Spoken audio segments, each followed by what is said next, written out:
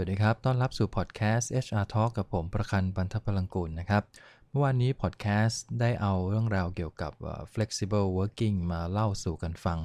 วันนี้ก็ขออนุญาตต่อในเรื่องเกี่ยวกับ flexible working กันอีกสักวันหนึ่งนะครับเพราะผมเชื่อว่าหลังจากที่ฟังพอดแคสต์เมื่อวานนี้จบไปเนี่ยต้องมีท่านผู้ฟังหลายท่านอาจจะบางท่านก็ได้ที่สงสัยว่าแล้วจริงๆในชีวิตจริงเนี่ยเวลาเราจะออกแบบวิธีการทำงานแบบยืดหยุ่นมันน่าจะมีวิธีการอย่างไรบ้างนะครับผมก็เอางานของ CIPD นะฮะบทความฉบับหนึ่งที่มีชื่อว่า Mega Trend นะครับ The Trend Shaping Work and Working Life ซึ่งเป็นประเด็นที่ว่าด้วย flexible working โดยเฉพาะที่เขามุ่งเน้นในทางสหรัฐอเมริกาเป็นหลักเนี่ยนะครับว่าเขามีวิธีการบริหารจัดการหรือออกแบบวิธีการทำงานแบบยืดหยุ่นในหน้าตาลักษณะวิธีการอย่างไรกันบ้างเผื่อว่าท่านผู้ฟังจะหยิบยกเอามาเป็นหลักนะฮะในการที่จะเอาไปใช้ประยุกต์แล้วก็ทำให้มันเข้ากับวิธีการทำงานขององค์กรได้มากขึ้นนะครับลองดูว่ามีวิธีอะไรบ้างนะครับวิธีแรกเนี่ยผมว่าบ้านเราเองก็น่าจะมีใช้อยู่บ้างพอสมควรทีเดียวเราเรียกมันว่า part time working ก็คือมีการจ้างพนักงานแบบ part time มากขึ้นลักษณะการจ้าง part time นี่คือการตอบคำถามเมื่อวานนี้1คำถามคือคำถามว่า how ว่าเราสามารถที่จะเปลี่ยนวิธีการทำงานได้ไหมถ้าเราบอกว่าเปลี่ยนได้โดยการไม่ต้องใช้พนักงานเราเลยใช้ part time ก็ได้ลักษณะนั้นแสดงว่างานนั้นเนี่ยมันเป็นงานแบบเป็นไปตามฤดูกาลหรือว่าเป็นลักษณะที่เกี่ยวข้องกับในระยะเวลานะครับบางช่วงเวลางานชุกบางช่วงเวลางานอาจจะไม่ชุกสักเท่าไหร่ถ้าเป็นลักษณะแบบนี้เราสามารถที่จะออกแบบการทำงานแบบ part time working ได้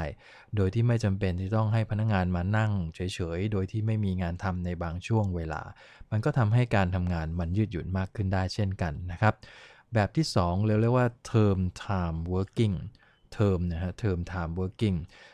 พนักงานเนี่ยเป็นพนักงานประจำของบริษัทนะฮะแต่ว่าสามารถที่จะกำหนดช่วงเวลาที่จะมาทำงานแล้วก็ที่จะไม่มาทำงานก็ได้แต่จะต้องมีการแจ้งแล้วก็วางแผนกันล่วงหน้าเลยนะครับว่าจะมาทำงานกี่วันติดกันแล้วก็จะหยุดไปในช่วงไหนโดยที่เวลาที่เราไม่มาทำงานเนี่ยนะครับเราก็จะไม่ได้รับค่าจ้างในช่วงเวลานั้นซึ่งการทำงานลักษณะแบบเนี้ยที่เรียกว่า term time เนี่ยก็คือทำลักษณะเป็นเทอมกันไปเช่นผมขอทำงานในช่วงนี้ก่อน3เดือนแล้วหลังจากนั้นเดือนถัดไปขอหยุด1เดือนแล้วก็กลับมาทำอีก3เดือนหยุดอีก1เดือนแบบนี้มันก็ทำให้พนักงานสามารถที่จะออกแบบวิธีการทำงานของตัวเขาเองได้แบบยืดหยุ่นมากขึ้นซึ่งมันอาจจะสอดคล้องกับวิธี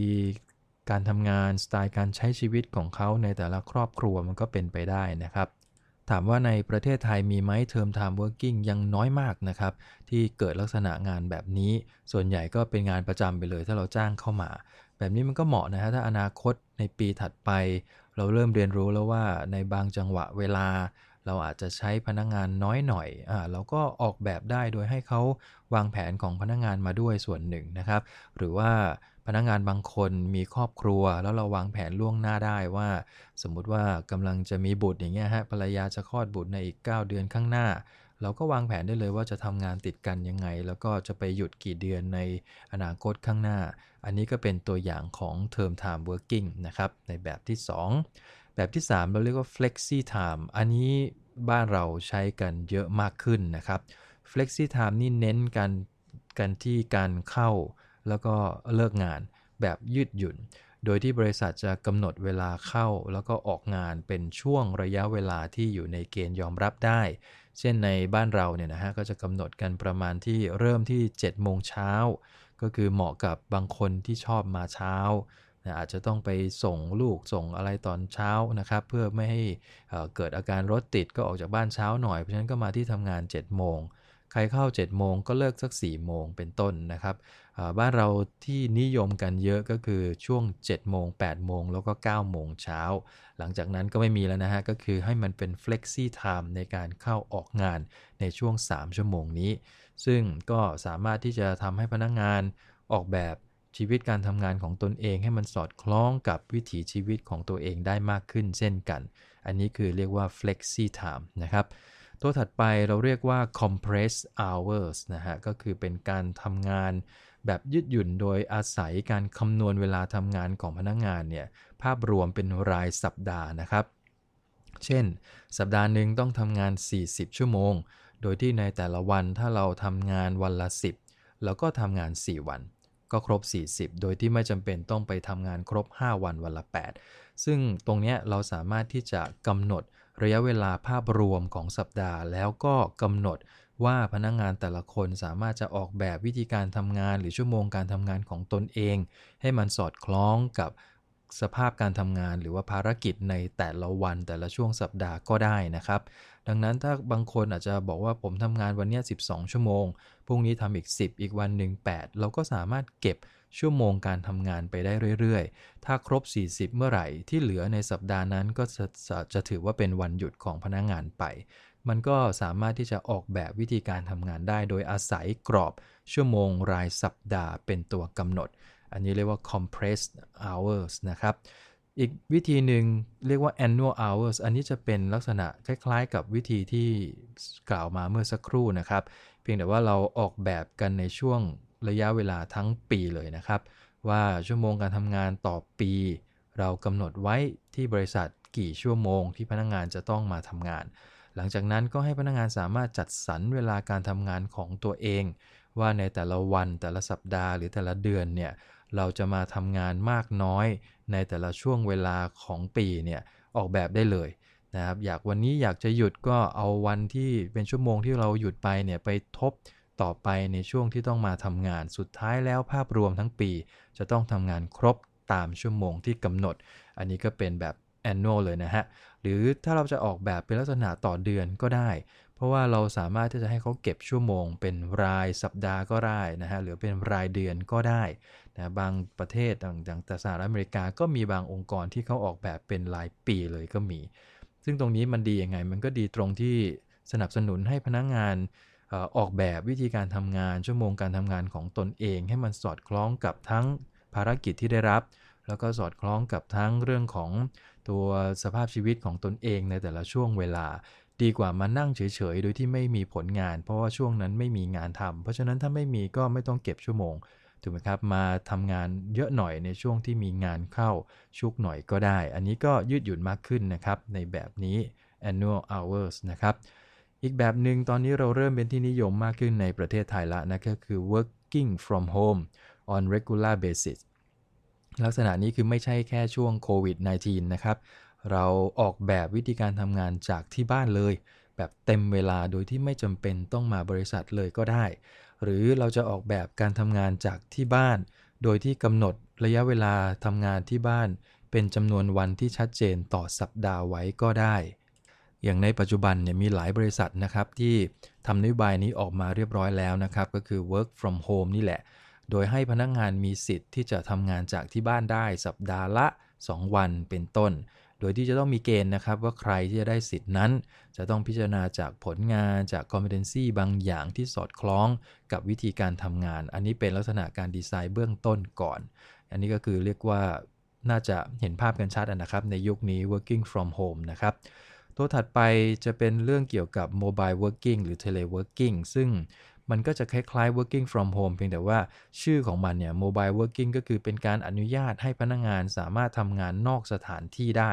คือพนักงานอาจจะไม่สะดวกอยู่บ้านทำงานแต่ก็ไม่เข้าออฟฟิศไปทำงานที่ไหนก็ได้โดยอาศัย telework อาศัยเทคโนโลยีในการเชื่อมต่อกันนี่แหละเราก็สามารถนั่งทำงานที่ร้านกาแฟก็ได้หรือจะไปต่างจังหวัดพักสักสัปดาห์นึงแล้วก็ไปนั่งทำงานที่โรงแรมที่ต่างจังหวัดนั้นเลยมันก็เป็นไปได้นะครับลักษณะนี้องค์กรก็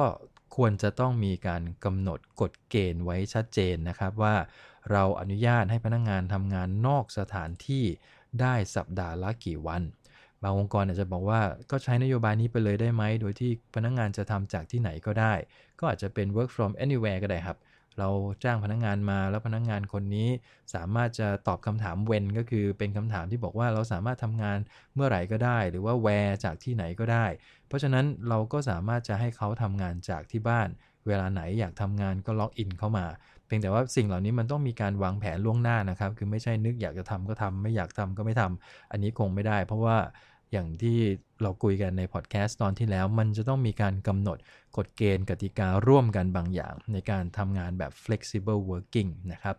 อันนี้ก็เป็นแบบถัดมานะฮะตัวถัดไปเราเรียกว่า commission outcome นะครับเป็นลักษณะการทำงานแบบยืดหยุ่นอีกแบบหนึ่งโดยที่เราจะไม่มีการกำหนดระยะเวลาต่อวันต่อสัปดาห์แต่จะกำหนดลักษณะเป็นผลลัพธ์ของงานที่ต้องส่งมอบเลยนะครับว่าเราจะต้องส่งมอบ outcome นี้ภายในระยะเวลา3เดือนเพราะฉะนั้นใน3เดือนนี้คุณไปดีไซน์วิธีการทำงานของคุณเองจนกระทั่งงานแล้วเสร็จโดยจะต้องมีระยะเวลาเช็คอินกันวันละครั้ง2วันครั้งอันนี้แล้วแต่ละที่จะออกแบบนะครับเพียงแต่เราจะเน้นกันที่ outcome เป็นหลักอันนี้คือเรียกว่ายืดหยุ่นกันโดยที่เน้นผลลัพธ์กันไปเลยนะครับเอากันชัดๆตรงนั้นเลยนะครับอีกวิธีหนึ่งนะฮะน่าจะเป็นวิธีสุดท้ายแล้วก็คือเราเรียกว่า zero hours contracts ลักษณะการทำงานแบบนี้คือองค์กรจะไม่มีการกำหนดวันเวลาทำงานให้พนักงานเลยพนักงานบางคนเลือกวิธีการแบบนี้ก็คือจะถูกเรียกให้เข้ามาทำงานก็ต่อเมื่อมีงานเข้ามานะโดยที่จะจ่ายค่าจ้างตามเวลาที่เข้ามาทำงานเท่านั้นซึ่งพอฟังดูแล้วเนี่ยลักษณะ zero hours contract มันเหมือนกับเป็นงานฟรีแลนซ์มากกว่าดังนั้นถ้าเราไปเป็นลักษณะฟรีแลนซ์นะครับอย่างปัจจุบันเนี่ยหลายองค์กรก็มีลักษณะนี้นะครับคือ HR เขาจะมีลิสต์ของฟรีแลนซ์ไว้เลยนะครับว่าเรื่องแอปพลิเคชันจะมีกี่คนหรือกี่เจ้านะเรื่องของ HR เรื่องของ Payroll เรื่องของ Training ใครที่เป็นฟรีแลนซ์รับในแต่ละเรื่องบ้างก็จะมีลิสต์ชื่อเลยถ้าเขาสามารถจ้างเป็นรายบุคคลแล้วก็ลิสต์ชื่อแต่ถ้าเขาบอกเป็นในนามบริษัทแล้วก็ลิสต์ชื่อบริษัทเอาไว้